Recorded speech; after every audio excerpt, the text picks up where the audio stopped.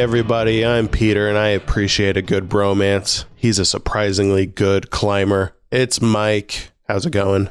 Welcome to Rebels, the show that explores the Star Wars expanded universe through an episode-by-episode deep dive into the animated series Star Wars Rebels. Yeah, so we are doing this one. This is a fun one. It's just you and I again. Before I top, you know what? Let's shout out a couple things up top. We still have our sick pins that are available.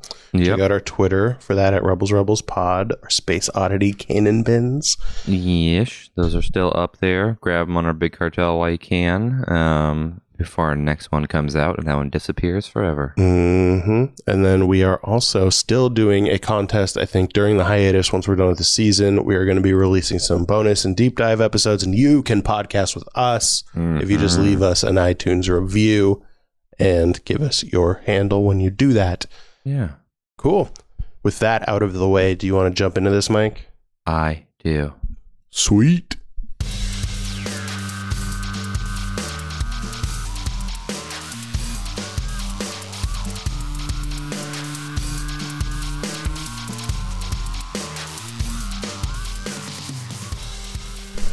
So, from Wikipedia, Zeb and Kallus find themselves stranded on an icy moon of Geonosis after a failed Imperial ambush of the rebels.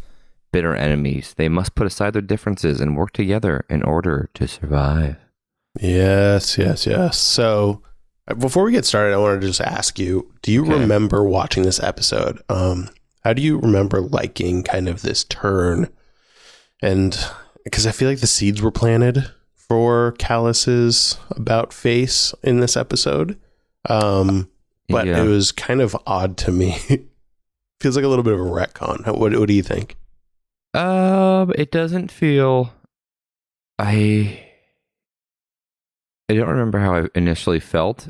On the second watch, it doesn't feel out of completely the blue, because I've noted a couple instances in the show where possibly they're priming him for a defection. Interesting. And you can go back in the series and there's 2 or 3 little spots where I'm like, he's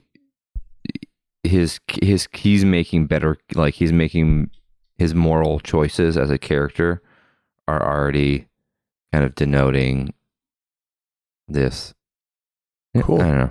Yeah, I'm interested in hearing those things then, because it didn't bug me when it first aired. I think doing this rewatch, I was kind of surprised at how hardcore they went in the first season with Kallus being like, I killed them all and I liked it. And then like now they're like, just kidding, I didn't. Like, yeah, well, earlier, like retcon. 3 or 4 episodes ago, I forget what we were doing. Kallus had a moment where he was saying that if you work together, if we combined our resources and work together, perhaps we can like accomplish this goal. And another Imperial was like, no, I'm just going to do it my way. And I was saying that I thought that was a potential seed. Do it my way.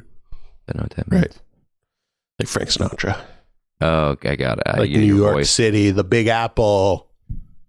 The way you said that did not sound like Frank Sinatra. Yeah, I have a cold and I can't sing. So those are the 2 things going against me. Got it.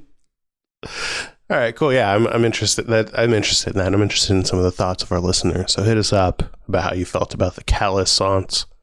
Ooh, I just thought of that. The Kallus-sance. I like that. Well, you didn't really just think of that. You just added "sance." No, yeah, I know. I just thought to add "sance" on the end of Kallus. Oh, this is a real Peter vocabulary "sance." Yeah, I just did it. It's that easy. Yeah, I know. You just thought of that too. I'm very proud of you. No, it's not. So this episode was directed by Brad Rau, who does good work, aka Brad Rau Hood.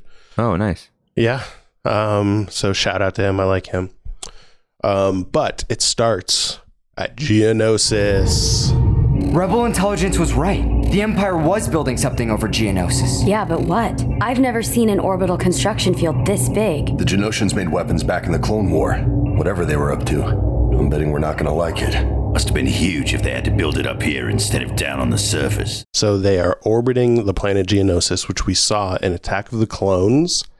And Ezra points out that the Empire was building something over the planet, but they don't know what. What can it be? Death Star, that's what it is. Oh, okay. This is always a funny thing to me, and I mean, they've talked about this, but we've never seen it in movies. But yes, they were building the Death Star there, but they need to move the Death Star, and the Death Star is actually equipped with a hyperdrive. Yeah. Which I just think is funny. Like, it's a really big, like, it's like a giant basketball going through hyperspace. Yeah, that hyperspace lane must be huge. Yeah. A planet-sized, a small moon-sized hyperspace lane. Yeah. And I just want to one time see, like, I wish in Rogue One or something like that, they showed it actually powering up for hyperspace. And you'd see it do the famous, like, zip where it's like, and then goes off and it just, like, disappears. Yeah, I feel like it would just look really awkward. It's pretty silly. Yep. So they're looking at this construction sphere, which, ding, ding, ding, was inspired by Ralph McQuarrie artwork for Revenge of the Jedi, which is what Return of the Jedi used to be called, because it showed the Empire was building 2 Death Stars. So in Revenge of the Jedi, the early scripts, before it was just going to be an unfinished bigger Death Star, it was going to be 2 Death Stars, which is funny. Yeah. Yeah. 2, no, bigger. Yeah. It's also the same design as the Imperial complex on Lothal, which signifies that the transformation of this planet of Geonosis is kind of being slowly encroached upon by the Empire. So they kind of got their own design chic that they're kind of putting in here. So the reason I differentiate that is because a lot of the construction of the Death Star was done by the Geonosians, but this sphere was kind of indicating a period where the Empire took over Geonosis and kind of forced them to build things and do things the Empire's way. Yeah, we're going to talk more about Geonosis and oh my gosh, I can't think of words today. We're going to talk more about Geonosis and the natives that inhabit it, but it feels like a problematic planet. Yeah, definitely. I got a whole bunch of stuff on Geonosians, which is interesting. But before we get there, speaking of the Geonosians, Chopper scans for life signs, and there are none to be found, even though there are supposed to be billions of life forms on the planets, according to Rex. I know for experience, the bugs down there don't take to unexpected guests.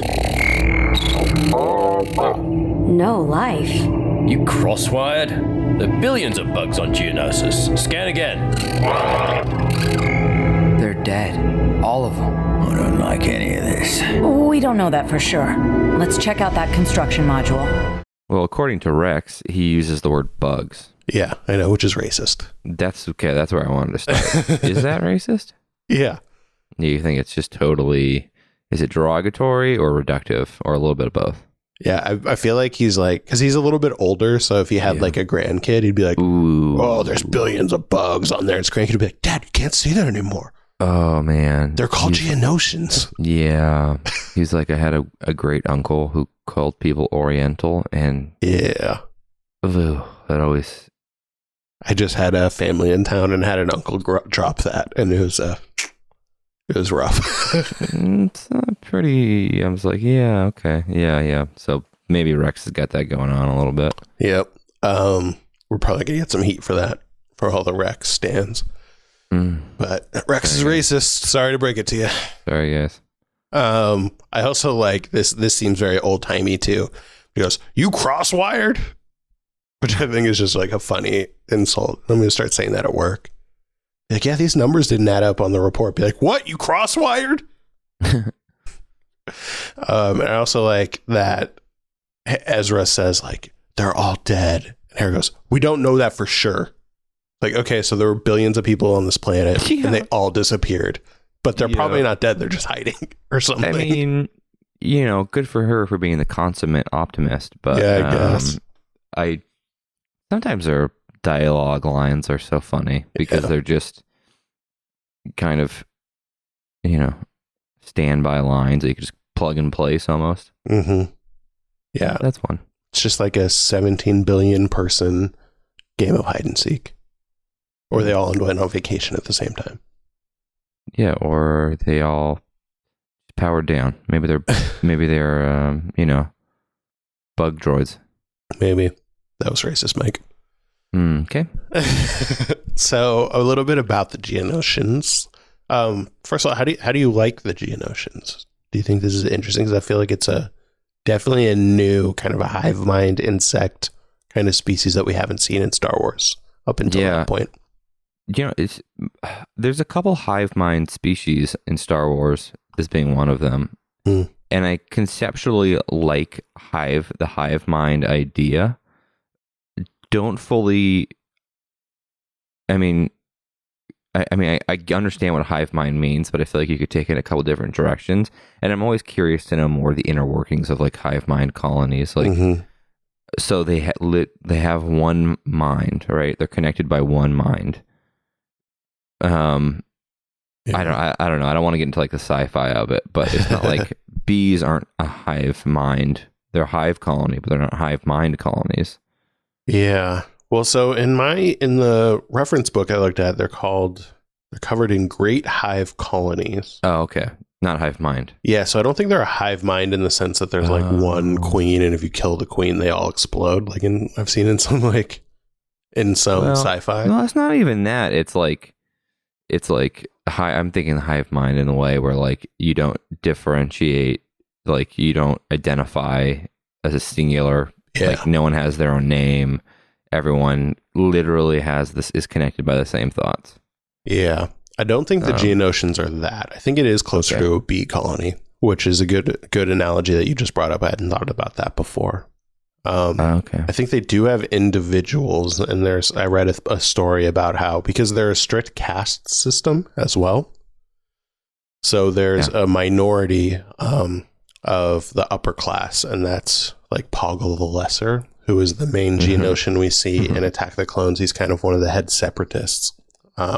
And he is in charge, and he controls the great majority of the worker class. And that's the greater. Yeah, well, it's kind of hard because they're like lesser in the caste, but they're also like way more of them. Yeah, and that's why like the Geonosians are so prized for their industrial exports, because the upper class rules with a savage authority and subjects the majority of the population of the planet to like a life of labor. I'll be honest, I'm a bigger fan of Poggle the Greater. Yeah. Well, I couldn't find anything about Poggle the Greater, actually. Do we ever see? Is there a Poggle the Greater that we ever see? There is. You don't see or hear about him, though. Yeah, that's what's weird. There is. They do indicate, and we find out in one of the comics that this might be the case, that Poggle the Lesser might not actually be the boss. There might be a secret queen that's giving him orders. But, so maybe that's why he's Poggle the Lesser. I remember in the Rouge One prequel that I'm now forgetting the name of, the book, which I really liked. Catalyst? Yeah, Catalyst. They talk a little bit about Poggle the Lesser. Oh, interesting. And I just thought it was funny. Yeah, it's a weird name for the leader of a planet. Yeah. Like, why would you be the Lesser? I don't know. But we see all these asteroids around Geonosis, and those are all mineral rich.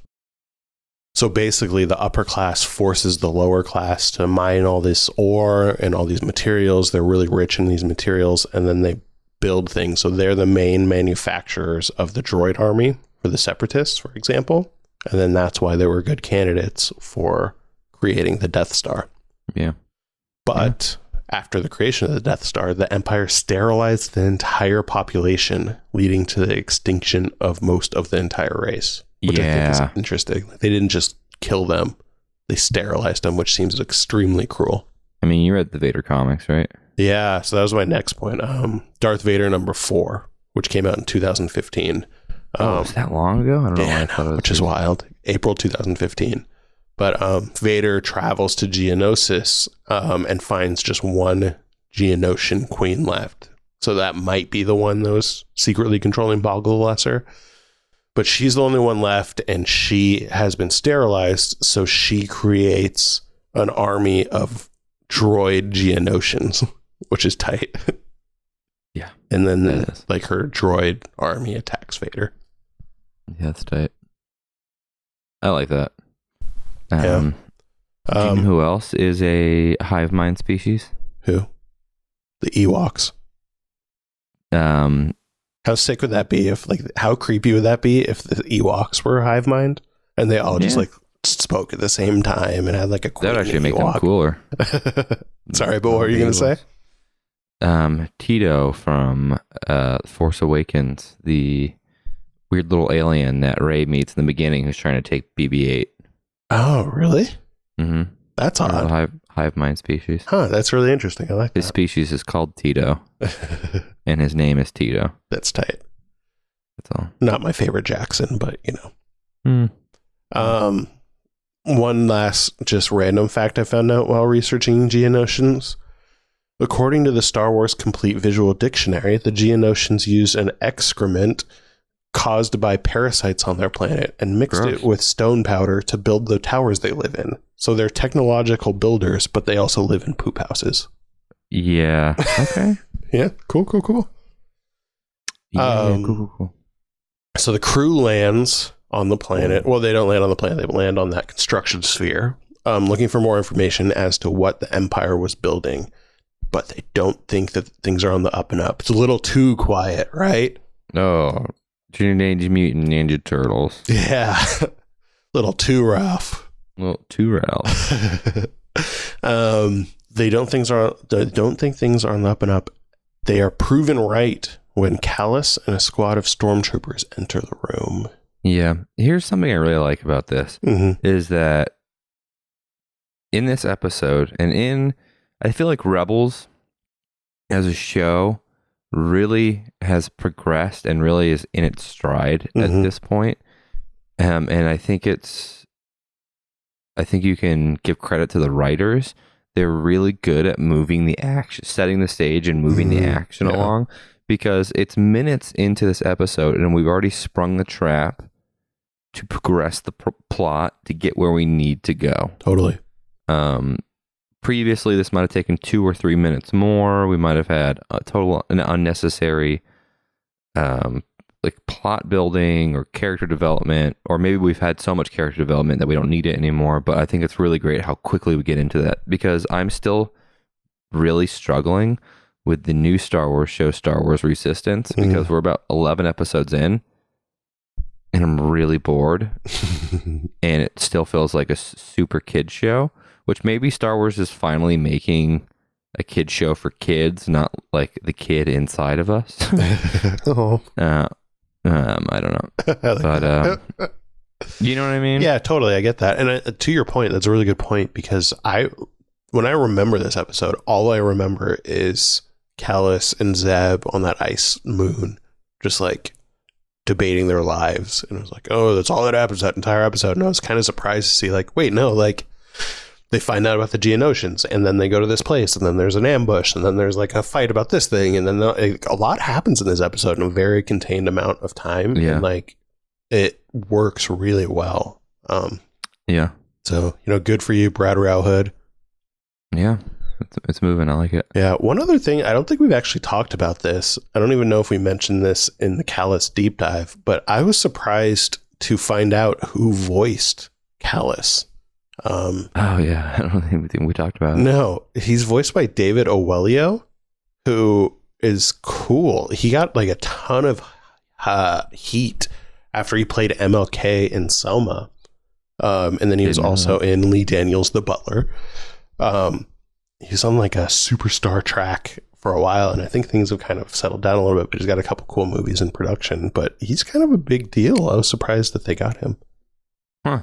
That's interesting. I didn't know that. Yeah, he's really good too. And I don't know why, but the voice is so different than his regular speaking voice. He does a really good job. So, wow, good on you, Davio.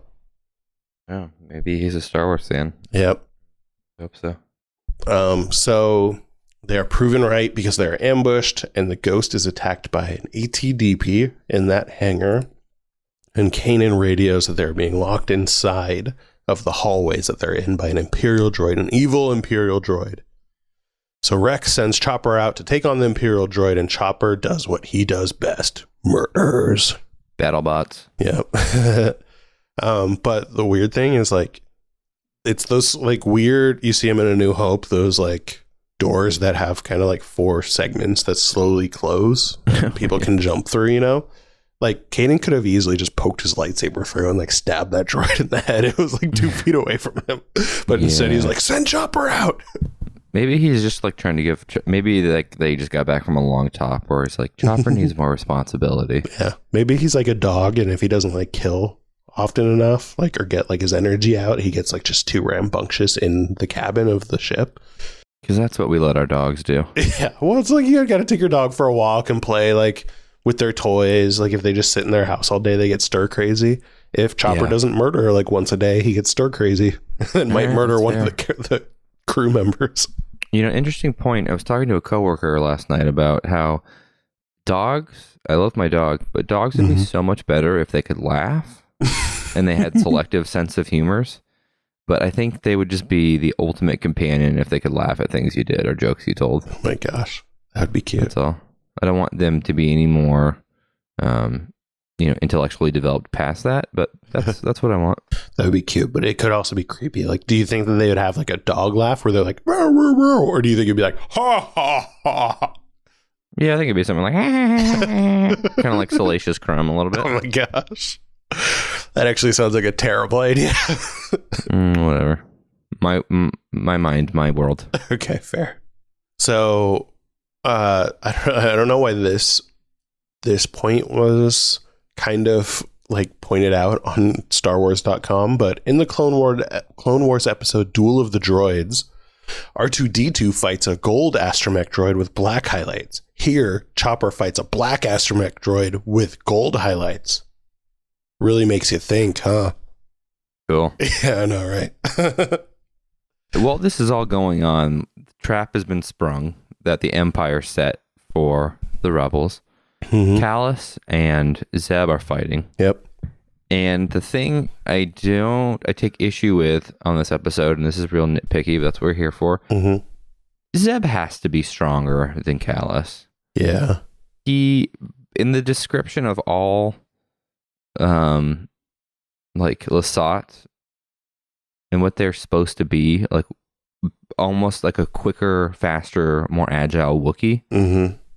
And Zeb, we know, is a very formidable Lasat. Yeah. He should be able to overpower Kallus.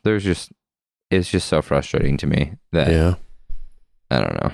What if, in his heart of hearts, he doesn't actually want to hurt Kallus? I like that. What if it's like in Civil War, where he's like, you're pulling your punches? You're pulling your punches. Yeah, okay. Brother against brother. Yeah. It's like, get a room already, right? And I also really like, what I do like about this episode is when the Ghost is flying around and 80 DPs are shooting at it from inside the construction site, whatever that is. Yeah. I think that's cool. That is cool. But the crew manages to escape, but Zeb is too preoccupied with fighting Kallus, and he tells the rest of the rebels to take off without him. He'll figure it out. So the Ghost takes off, and they're trailed by TIE fighters, avoiding ADDPs. And Zeb kind of is able to disengage, and he manages to get to an escape pod, but is surprised by Kallus, who is recovered, and then they fight inside of the escape pod. So in a way, they did get a room. Yeah. So in the struggle, they kind of launch the control pod to the surface of Geonosis. So they're fighting while the escape pod is flying through space, but they damage the control panel, which sends them off course to an underground cavern on the moon of Geonosis, not on Geonosis. Yeah. And I have to say, I love the shot I think this is seriously beautiful. At 4:23, there's a shot of the pod headed down to the moon, and Geonosis is huge in the background, like a supermoon, and it is really beautiful. Yeah. I almost want to make like a print of that. I want someone to do a print of that, please. Yeah, that is cool.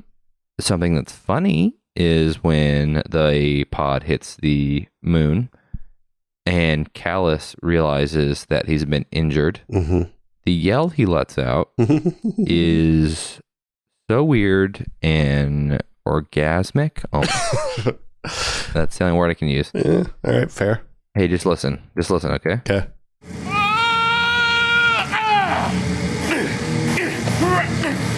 I don't know, just a weird yell. Yep. Before that, something that I thought was weird is like they're struggling in the escape pod, and Zeb kind of pushes Callus into this lever, and then an engine on the pod blows up. Like, what's that lever for? Like, is that to explode an engine lever? I don't know. It could have been like the emergency brake, and like he pulled it, and it just like messed something up. Because that was weird. Yeah, I like it too. I just like thinking that they have a fail-safe blow up one engine lever. It's like, we have too many engines. Quick, blow one up. Yeah, that was a little weird. Yeah, that is weird. But they crash through. This is kind of a cool setting too, because the surface is kind of thin sheet of ice. So they crash into the surface of the planet, but the pod breaks through, and they end up in a cavern underneath the thin layer of ice. And it's kind of a really cool setting. It's very, very cold because it is a moon that is, I don't know, not Geonosis, which is weird to me because Geonosis seems to be quite arid and hot. And the moon doesn't seem that far away, but whatever. Yeah, well, science. Yeah, science. Or not science, maybe. Yeah, space science, whatever. But the ghost evades their pursuers, and they are looking for Zeb. They think that they thought Zeb went to Geonosis, so they're looking for him there, and they can't find him. Yeah, they cannot find him. Also, great callback here. Ezra calls Chopper a Slimo. Yeah. Which I love so much. Yeah. So Zeb and Callus are stranded. Zeb wakes up to find his mortal enemy disabled and at his mercy. Zeb, though, says it would be easy to kill him, but he would rather leave him alive and heal so the two enemies can have a fair fight. Yeah. This is a like very classic, if not overused, plot device, right? Of, now you have to get to know each other, right? I mean, this is like the Princess Bride. I'll give you a second. Get ready, catch your breath, and then we'll fight. Or this happens a lot. So you know where it's going just because of the plot device. Yeah. That being said, I'm a fan of this plot device. Yeah, I actually am. And too. I like it. I like when this happens. Yeah, well, I think this one's earned a little bit too, because if you think about the order of episodes, I think this comes after Zeb realizes that his planet hasn't been lost and his people haven't been lost. So I think he's lost kind of that survivor's guilt of Lasan, where, he's a little bit less maybe angry at Callus and has that blind rage, and is a little bit of a softer side, because he sees that Callus is helpless, and maybe his like kind rebel heart takes over a little bit more than it would have 4 episodes ago. Like if this had happened 4 or 5 episodes ago, he might have just murdered Callus on the spot. Yeah, that's fair. Yeah. I would. Okay, so as this progresses, so Zeb is basically keeping Callus alive because Callus is injured, right? And they have to get to know each other. I like this. What I don't like is the intrusion of this. I'm sure you have it. Oh my gosh. What the name is so dumb. Oh, okay, great. Okay. What's the name of this this beast? So it's called a Bonzami. Bonzami. Bonzami. I have a feeling you might actually be able to guess what that name comes from. Bonsai tree? Nope. I say this because you're a hockey player. Oh, Zamboni. Yes. So it has that weird face, and it's named after Zamboni. Oh my god. I already didn't like it. I already really didn't like it because all I could think of was, how does a large predator who's clearly a carnivore, given the amount of teeth it has, survive on this small ice moon? Yeah. It's got to be eating a decent amount of meat. Yeah. Well, this moon might actually have a lot more of a population than Geonosis did, because when they came there, they scanned Geonosis and said, there's no life on Geonosis. But maybe this ice moon is teetering with critters. Yeah, maybe. But I don't know. I think I would have loved this episode. I would have really loved it had the peril just been they're going to freeze to death. Yeah. You get peril fatigue. Yes. With this creature introduced. You don't need it. There's already enough peril. to this is overkill. Yeah, I think that's my main thing. Like, I don't particularly like this design of this creature. And it's also, yeah, it's exactly that. And that's when I think Star Wars is the weakest, is when they feel like they have to throw a bunch of other crap in, like Star Killer Base, for example. Like, we don't need those extra things. Like, this could have been like a really successful episode if they were just stranded and didn't have supplies and were freezing and they had to work together just to figure out how to fix the radio and get back together, right? Yeah. You don't need some monster to come in. You don't need, what are those like tentacle creatures in Force Awakens? The rolling ball tentacles. Rathgar? Yeah, you don't need like Rathtars. Like, it's just like things like that just make me roll my eyes. And this is a good example of that. So I think that's the weakest part of this episode for sure. Yeah. You don't need it. You just don't need it. So this is kind of, I think we're going to have to jump around a little bit because it's a little bit hard to kind of do play by play because it is kind of one static setting. Which is cool. I'm fine with that. But we kind of mentioned this. It's really cold. It's an ice planet, ice moon. But they don't have a heater. They have a heater, but it kind of dies. So they are trying to figure that out. I think they should have just like stayed inside the pod and cuddled naked, but whatever. Exactly. Well, they should have just stayed in the pod, period. Yeah. But they hear that scary roar of the Bonzami and they are like trying to argue, like, what do we do? Blah, blah, blah, blah, blah. They find a hot rock, which is weird to me. Yeah. I don't get that either. So like all this peril stuff, I'm just kind of yada-yadaing it because I don't care about that stuff. I think what's really interesting to me is the conversation, right? Yeah, exactly. I wanted to blow past all of the quote-unquote action of this episode because I don't care and I think it's copy-paste. Yeah. We need to talk about it. Mm-hmm. Yeah, one of the first things Kallus says that I think is really interesting is Zeb says he'd rather take his chances in the cold or whatever that monster is instead of with the Imperials, because Zeb is saying, well, we'll fix a transponder. They have a broken transponder. We'll call the Imperials and they'll come help us out. And he says that Zeb will get a fair trial if he cooperates. And Zeb says, I know what happens to Lasat in prison. And I think that's interesting. Like, what happens to Lasat in prison? Like, why does the Empire hate Lasat so much? Yeah. Just weird. Yeah. I mean, they're speciesist, right? Yep. There's no, you don't see any Imperial species that aren't, human. Mm-hmm. Also, maybe they're like great white sharks, like they just don't survive in captivity. They just die. Yeah. If they're not in the wild. That's true. Yeah. And then the other interesting thing they say it's kind of this whole push and pull where they're debating like the moral ethics of each of their sides, which I think is cool because it gives a little bit more of a shade, even though the Empire's evil, gives a little bit more of a shade to that not everyone are like basically space Nazis. And so Kallus says, even if they both die on this moon, the Empire will live on and they will stop rebels like Zeb. Zeb responds that they are turning more and more people are getting sick of the Empire and joining their side. So they're having this big debate about who's gaining the momentum, who's going to win this war. Yeah, fixed it. And I adjusted the frequency. Now anyone can pick up its signal. So, maybe you won't die today, but the Empire will win. Every day we recruit more informers. Every day we persuade rebel sympathizers to reconsider their allegiances. And every day, more beings get fed up with the Empire and join us. I will say, I do think, like, Kallus is being kind of a baby. Yeah, man, yeah. I think, I don't know. The more I talk about this episode, kind of the less I like it, but I still like the core of it. Mm-hmm. I just maybe don't like the execution. There was just some weird character choices made for Kallus and Zeb in this episode. Like, they ultimately come together and overcome, massive differences.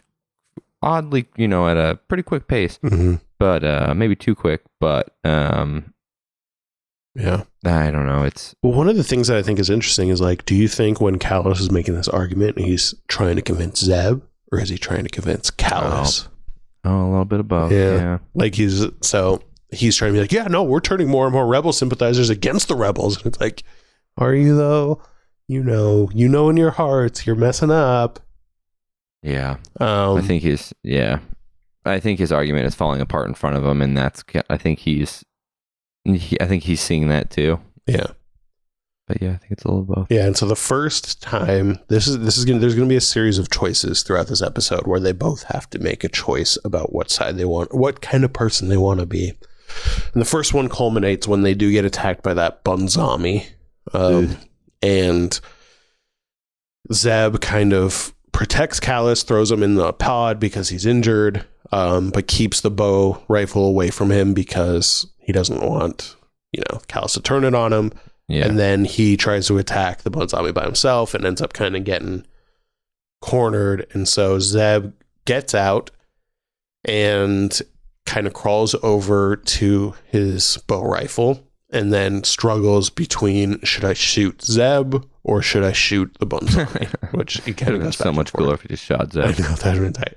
But I think this is actually kind of interesting because this isn't as cut and dry as you think it is, because you still don't know, like, is he choosing to not shoot Zeb because he is softening, or is he not shooting Zeb because he knows if he shoots Zeb, then that monster is going to eat him next? I think it's more of a survival move at this point. Totally. But he eventually attacks the Bonzami, and together they're able to drive it off. It's resistant to blaster bolts, but it kind of hurts it enough that it runs away. Yeah. Yep. And here, in this is where we get one of the lines that I think maybe is the if I may use this word, is the Callus of the episode. That when Callus says it'll probably be back and bring its friends, Zeb says that is the order of things. And I think it's a small line that you can be missed, but I think is resonant of the kind of the theme of the episode. Friendship, friends, like that being the highest order of things, that people are what makes it matter, like, are what makes it worth it, or like what keeps you going. Friends, people, family. And yeah, Callus doesn't have that. Totally. I think that's at the core when we're talking about the order of things. I think that's a good line to kind of focus on, because Zeb believes, the order of things is protecting other people and family and friends, just like you said. And Callus, he states this here. He says, only the strong survive and the weak perish. So he just looks at it as black and white, of like, there's a strength order in the galaxy. Yeah. And so Zeb retorts, is that the reason why there's no more life on Geonosis? And Callus says he has no idea what happened there, nor did he ever ask any questions. And Zeb retorts, maybe he should start. But if Callus might be afraid of finding out that Geonosis is empty because of his precious empire. So I think this is where Zeb is really starting to prod and poke and crack Callus's worldview of that strength, because, Callus is kind of being purposely blind to the evils that might be happening to him. Yeah. Maybe he's not participating, but he's turning a blind eye, and because he's afraid that his worldview might crumble. Yeah. Yep. Yeah. Or he but I don't even think he's afraid it's going to crumble. I think he knows it's like doesn't have legs to stand on. So I think he knows that already. Yep. And so they say that they will never get out without each other's help. So they decide to work together. And then this is kind of where the bromance starts, because Zeb picks up Callus's bow rifle and is like, oh, it's modified for close quarters combat. And like Zeb's like impressed, and it's like kind of like a little bit of a de-measuring contest. Yeah. And then he's like, wait, but you shouldn't have it. It's not a trophy. And then he like uses it to splint Callus's leg. And then this is where we get kind of the retconning that I was talking about before, because I think maybe in the beginning of this series, they just thought Callus would be a bad guy. So they kind of went gung-ho, like, I exterminated the Lasat. I killed them all. It was awesome. I rule. And then now Callus is kind of softening and saying like, well, actually, I didn't take the rifle as a trophy. The Lasat guardsmen he faced fought well and died honorably, giving Callus the weapon before he died. I didn't take it as a trophy. The Lasat guardsman I faced, he fought well, died with honor. He gave me the rifle before. The Busan Kira. The what? The Busan Kira. The Sot warrior way. When one is defeated by a superior foe, he gifts his weapon. I was only doing my duty. Which Yeah. is like a ritual that the Lasat do when they're bested by a better foe. Yeah, that Boshan Kara. Yep. I don't really see it as I mean, it is. I don't know. I don't actually know if it's revisionist because I don't know what the writers were thinking. We don't know. We can only speculate. But I will say that play devil's advocate in defense of Callus in the beginning when he was saying that it's because he was in the heat of battle. If you're in the heat of battle and trying to intimidate a foe, you're not going to be like, I killed one of your kind, but he was honorable. You know what I mean? And like, you're not going to shout all the positive interactions you've had. Like, I met your uncle. He's lovely. It's just not intimidating. It doesn't really. Yeah, totally. I don't know. So it's not like Callus and Zeb have had a conversation, a cool-headed conversation where Callus said these things. Mm-hmm. All these their exchange lines have been in the middle of conflict. Yeah. When, emotions are running high, you're not thinking straight necessarily. Yeah, that's a good point. And ultimately, it doesn't bug me. Like you said, we don't know what the writers were thinking. We'll never know, and that's fine. But it's kind of like Poe Dameron, because, in The Force Awakens, he was supposed to die. The worst character in Star Wars. Yeah. I mean, I like him as a character. But, I mean, he was supposed to die in the crash in Force Awakens. Oh, which would have been so good. And then they were like, well, Oscar Isaac's actually pretty tight, so we want to keep him around. And so it might have been a situation like that where it's like, yeah, he's just going to be like nameless bad guy. And then like David Oweillo and the cat character kind of grew on them. They're like, well, actually, maybe we should do some more with him. And I think this turn eventually, the series is stronger for it, because I think the turn at the end is a really, really good arc for the series. So I think it was a good choice if it was revisionist history. If it wasn't revisionist history, then that's fine too. Yeah. I'm gonna step back and say I still like Poe. I'm gonna before I get destroyed by people on the internet. It's more that I think Poe weakens other characters, and I can tell that his history was revised because it weakens Finn, and it makes Finn almost unnecessary to the story. For me, where I feel like it hurts Finn's arc, because Finn was supposed to do a lot of what Poe is doing. Which I don't know, and from just a storytelling perspective and looking at like roles people fill, it made Finn's role very just unnecessary and unneeded, which bums me out. Yeah, I think it's hard, because I think we need to wait until episode 9 to see the full arc. Because you're right. I think Finn and Poe are both actually really strong in The Force Awakens. I don't really think Poe took away from Finn in The Force Awakens, but he probably did in The Last Jedi. And he played a very unlikable character in The Last Jedi, but I think that was purposeful and it made a lot of sense to the story. So it'd be interesting to see what they do with that. Like, is it redeeming, and does Finn play a really big pivotal role in episode 9? I don't know. It'll be really interesting. Yeah, but I could talk more about it, but I won't. We'll save it for another. We'll save that for our episode 9 preview. But this is an interesting little Easter egg, and you have to keep in mind that this came out before Rogue One. So Callus is kind of saying, I was only doing my duty. And he starts to tell Zeb about how him and his troops were ambushed by a Lasat mercenary that worked for Saw Gerrera. We were on a routine patrol and ran into one of your rebel friends, a Lasat mercenary who worked for Saw Gerrera. I was lucky, knocked out by the first blast. I came to, but found I couldn't move. And then I saw him, the Lasat, calmly walk through smoke and fire to finish my unit off one by one. Yeah. So at this point, Saw hadn't been seen in any of the animated stuff or in Rogue One. The last time we saw him was in the Clone Wars. Yeah. So we didn't know he would be brought back in the fold. This, as far as we had known, just been like kind of like a weird Easter egg to Clone Wars. So it's kind of interesting that they expanded that. It is. And then Zeb is sympathetic to that, but he says that you can't judge all the Sots the same. To which Kalla says, does that apply to all Imperials?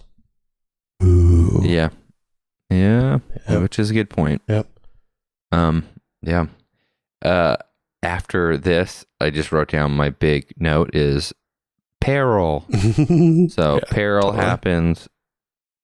Blah blah blah. Mm-hmm. The only thing there's a couple like just funny notes I like.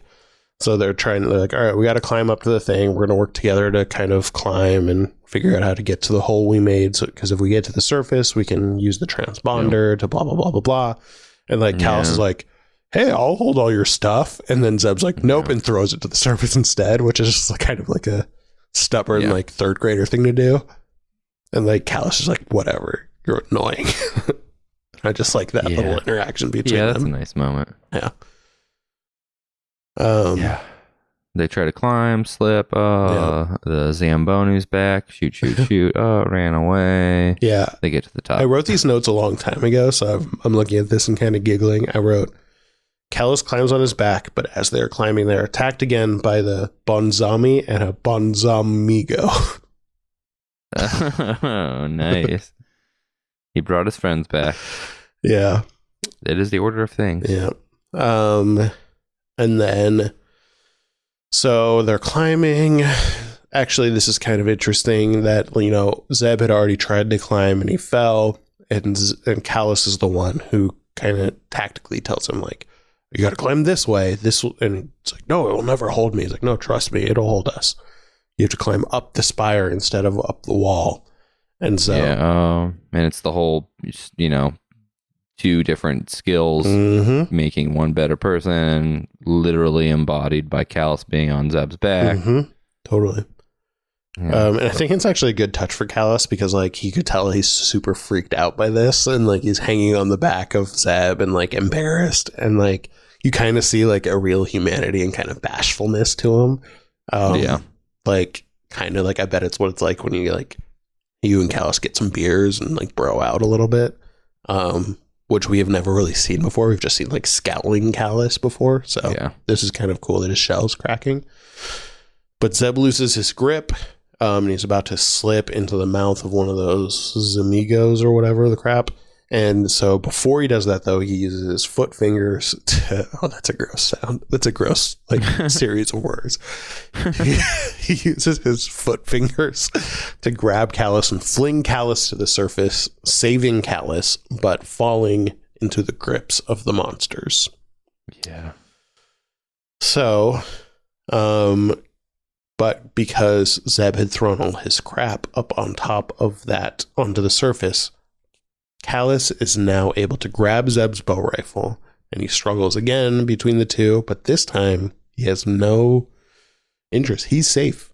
He could kill Zeb and just walk away, but instead he attacks the Bonzami and is able to drive them away. And he shoots it like right in the mouth, which looks like it would hurt a lot, and ends up killing it.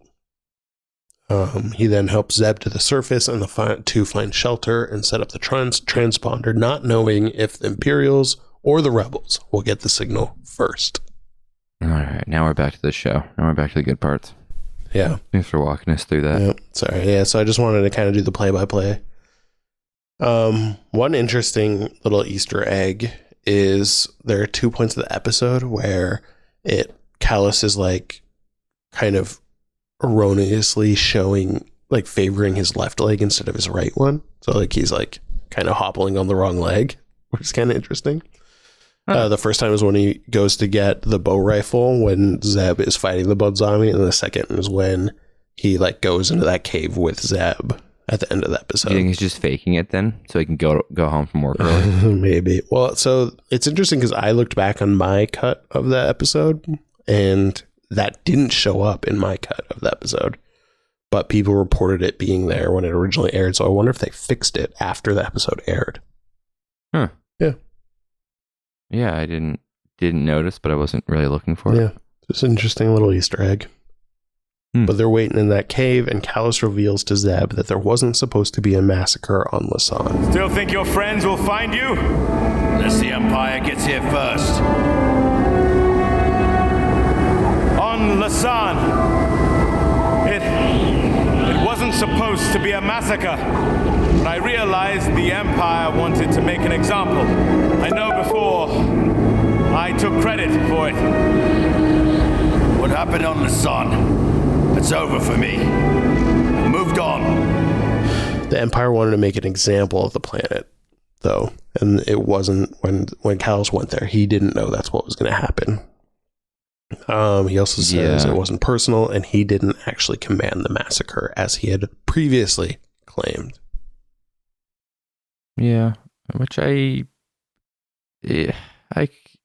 understand why, like, someone would be upset about, like, oh, this feels so revisionist, or, you know, a forced character arc, but it's not so far-fetched for me. Yeah. And like I said, in the end, I think it's a successful arc, so I don't really care if there's, like, nitpicking you can do about it. Yeah. It's definitely one of the best arcs for me in the show. Definitely. One of the more interesting. Yeah. Plus, if he didn't turn to the rebellion, we wouldn't get Hot Callus with his cool mutton chops. He wouldn't become Sean Hunter. Totally. Good pull. At least in haircut. Yeah, totally. Which I'm a big fan of. So this is a nice touch too. The two eventually fall asleep leaning against each other and disgusted upon awakening. Yeah. They're like, bro, no homo. Cool down. No, seriously. It's like, just embrace your love. It's fine. Yeah, it's fine. Yeah. There's some good lines coming up here though. Because they wake up to see the ghost, right? Yeah, they still don't know what ship is going to come for them, if it's Imperials or if it's the Rebels, but it turns out to be the ghost. And they see it, and there's a really funny line here, because as Zeb is leaving, you know, he's like, "We'll treat you fair. They'll treat you fairly." You know, and Callus says he'd rather take his chance the Imperials, to which Zeb, you know, he's going to go, you know, I'm not going to tell on you kind of look. Well, don't worry, you're cool here. And then Zeb goes, by the way, it's Zeb, you know, shares his name, to which Callus replies, short for Garazeb, I know.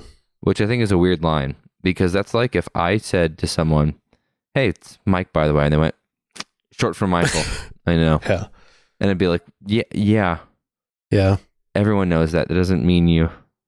I don't know. It just doesn't. It's a weird line. Yeah. Callus is going, yeah, I know what nicknames are. Yeah. It's like if I was like, hey, it's Peter. And he's like, yeah, I know. It's short for Peter Cole. Nice. Yep. So Callus watches the ship taking off, looking somewhat regretful as he hears Zeb being greeted by his family. Joshing around, busting his chops. Zeb is just like, I want that.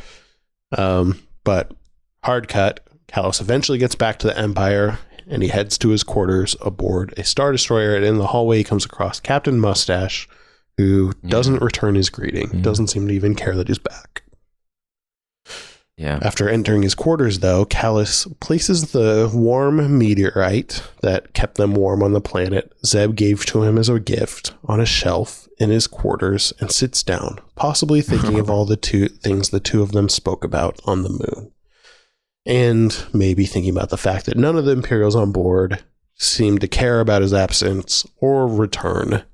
This is kind of interesting because they don't actually show you how Callus gets back, or kind of like what was going on there, why they weren't looking for him. But when you look at the script, it was said that Callus was picked up by a traitor, and he found himself back, like on his way back to the Imperials, kind of hitchhiking. And according to Imperial protocol, they had expended the time allowed looking for a missing officer, so they had abandoned him. So I guess the Empire has like a You can spend 24 hours looking for an Imperial officer. After that, screw him. And they kind of looked for him like for that, whatever that time period is. And like, whoop, can't find him. Peace. Yeah. Just cold and brutal. Yeah, it is. And I feel so bad for Callus. Yeah, I know. This ending when Captain Mustache is just being a total butthead. I mean, or just being himself. Yeah. And Callus walks by and just has that, I don't know. It's a sad ending. Yeah. Part of me wanted someone to come into his quarters and be like, he like looks at him, he's like, hey, did you miss me? And they're like, that moon rock is an Imperial protocol. And they like, just take his rock away. Oh, that'd be so Very sad. Charlie Brown. Oh, I would have loved that. Poor guy. Yeah. Well, those are all my notes. Do you have anything else? No, just that I really like that ending. Yeah. I think it's sad. Yeah. And I like it. And I think it's one of the better endings. I agree. I'm a big fan of it. Just because they could have stated, I mean, they could have gone over the top to show that Callus doesn't have friends and that the Empire is cruel and harsh and, Totally. But I like that they really humanize it him subtly there. I just think that's done well. Also, just in general, I have a question. Mm-hmm. Why are we trying to overthrow the Empire? It's a big question. Yeah, I know. I want to do a deep dive on this. Okay. I've been trying to figure out what's wrong with the Empire. Besides, maybe slavery, mass genocide. Yeah, but all other planets do this. Luke Skywalker committed mass genocide, even greater genocide, I would say. By blowing up the Death Star? Yeah, he killed way more people than were on Alderaan. The population of Death Star was more than the population of Alderaan. Is that true? I don't know. I'm just saying it. Let's check. Yeah, but I mean, we don't even know if we counted up all the atrocities too. So think about all the deaths on Geonosis, all the deaths on Alderaan. Who knows what other planets they killed? We see in Solo, they are the Mud Planet. They're trying to subjugate those people. They enslaved all the Wookiees. I was wrong. There were so many more people on Alderaan. I know. This is an odd stance for you to be taking. I mean, but what are we gonna? The Empire didn't do anything wrong. There's a whole subreddit for you that has those beliefs. No, so I can link you to that. I'm just wondering. Is there good they do? Well, that's the whole argument. They can't be completely evil. They're not. Everyone in the Empire isn't evil. Mm-hmm. Well, I don't even really know what Palpatine is trying to accomplish. I don't truly understand. In the films, if you just look at the films, you have no idea. Besides, they wear black uniforms and are strict. I don't really. And they blew up Alderaan. Yeah. Well, and there is some slavery. Yeah. So this is a big discussion, but I mean, I know that's why I shouldn't have brought it up. I've just been thinking we need some laws and some order, and hopefully they have some. And I know they have welfare programs. I know that based on Rebels, we know that the Empire was building some low-income housing. Yeah. Well, I mean, I guess so. That's the whole argument. And it kind of embodies the infrastructure is there. It embodies this episode because do you believe that the galaxy needs order and you need a strong authoritarian to keep that order, a centralized authoritarian government to keep that order? Or do you think that people are better free to make their own decisions? And I think that's kind of where it lays down because that's a big even if you take out the casualties and the murders, the whole central thesis of the Empire is we should control everything because we can keep everything in order, which is appealing to a lot of people. Makes sense. It's safety, it's security. But the means at which you keep order in the galaxy can be pretty brutal. Whereas the Republic, the rebels believe everyone should be free to do what they want. And that is how you'll get peace because you have true freedom. But then some people are going to want to do bad things. So it leads to more chaos. These are very nuanced points. Yeah. inferred from a lot, but are well stated. I was just kind of thinking about this while we were talking. Yeah. So mine weren't so well formed. No, that's interesting. It's a good wrapper for this episode. Just wondering. And if you want to bring Palpatine into it, it honestly feels like Palpatine. I think it's all just selfish. It's he wants to rule because he can. I mean, he's definitely got. He's just. Yeah. I mean, I understand to the core of his being what's wrong with him. He has a control issue. And he, you can never. It's one of those things you can never have enough. You're always going to want more, to the point where when you have it all, well, then you're going to want power. Yeah. I get that. Well, that's true. But there's another interesting aspect of it that I was reading in this guidebook that I got about, he's kind of the chosen one of the Sith. So he is the culmination of this giant, long revenge plot of the Sith against the Jedi. So all this other stuff about ruling the galaxy and stuff is kind of a bonus. I think his only thing is like, the Jedi beat the Sith back in the day, and I want to get revenge about that. And so, he kind of just wants to kill the Jedi, and the rest of it is like whatever. That's true. And maybe I'm thinking and these are all coming from secondary and tertiary sources. I'm thinking about the core. I just went off on a tangent here, bringing this all up, but I'm thinking about the core films. Yeah, and I'm thinking about the true core films. Everything that's not fam films, aka 1 through 6. Yeah, I mean, I think one through 3, I think makes it a little more nuanced. But honestly, 4 through 6, I don't think they thought about it much. I think they just wanted scary bad guys against good guys. Yeah. But I think it's a really good point. I think that's why we do this podcast. I think, and that's why we like Lost Stars so much, right? Because it makes it so clear that there's a lot of good Imperials. Yeah, go listen to that episode we did with Claudia Gray. Yep. It was really fun. All right, okay, I'm back. Let's save this for a deep dive when I've maybe written down some things. And that's a good idea. I like that. And let's have a debate. Let's host a debate. I like that. Okay, cool. You bring your guns, I'll bring mine. That's the order of things. Okay, perfect. I like that a lot. All right, sweet. Stay tuned to that. That would be a good bonus episode. Cool. So let's wrap this up. You good? Yeah. Sweet. Yeah.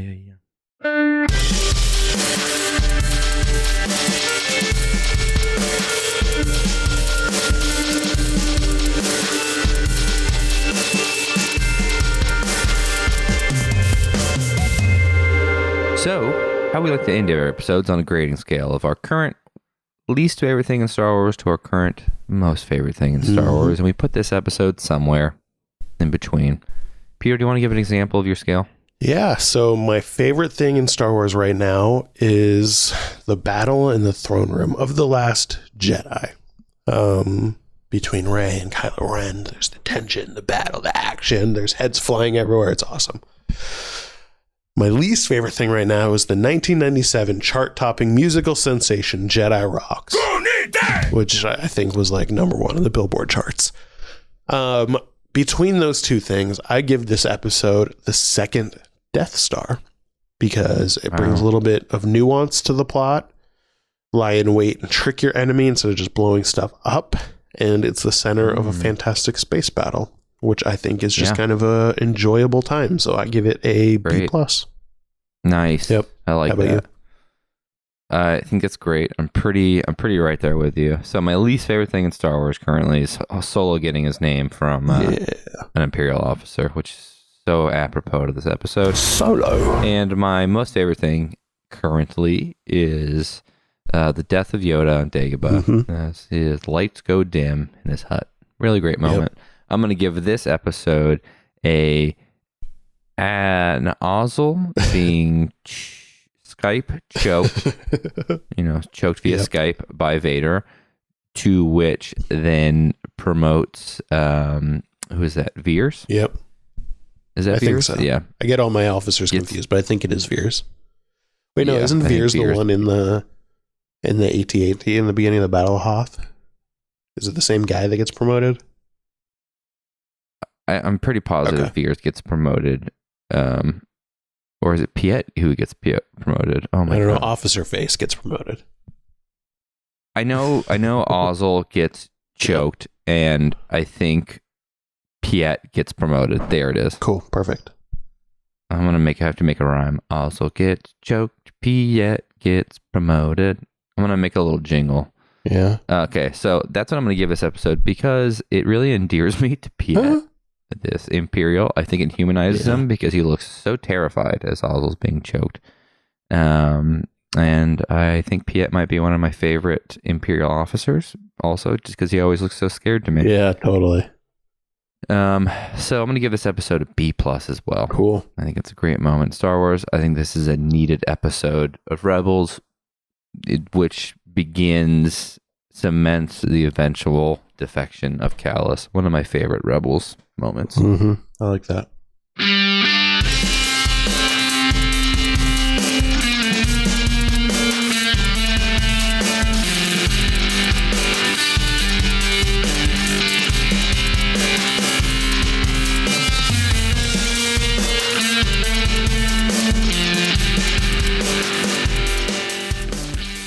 Cool. Well, thank you so much for going on this ride with me, Mike. Like Kallus and Zeb, we were once enemies and now we're friends. Oh, frenemies, maybe.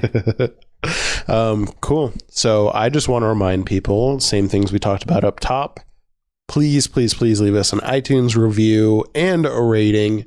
We have actually gotten a bunch of ratings, which I really appreciate, but people aren't leaving a lot of reviews. So leave a review with you don't even have to say if you like the show. Just leave your Star Wars scale. And if you do that, you will be entered into a drawing to podcast with us, which everyone wants to do, obviously.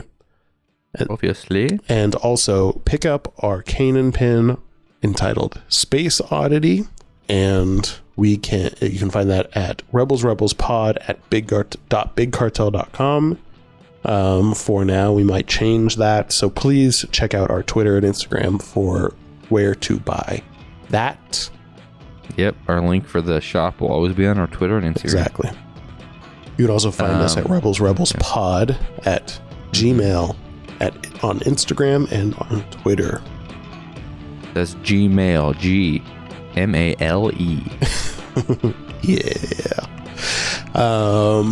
Yeah. Until then. Yeah. Remember, friends, to be brave out there. Don't look back. Don't look back. Bye. See ya, Slamo.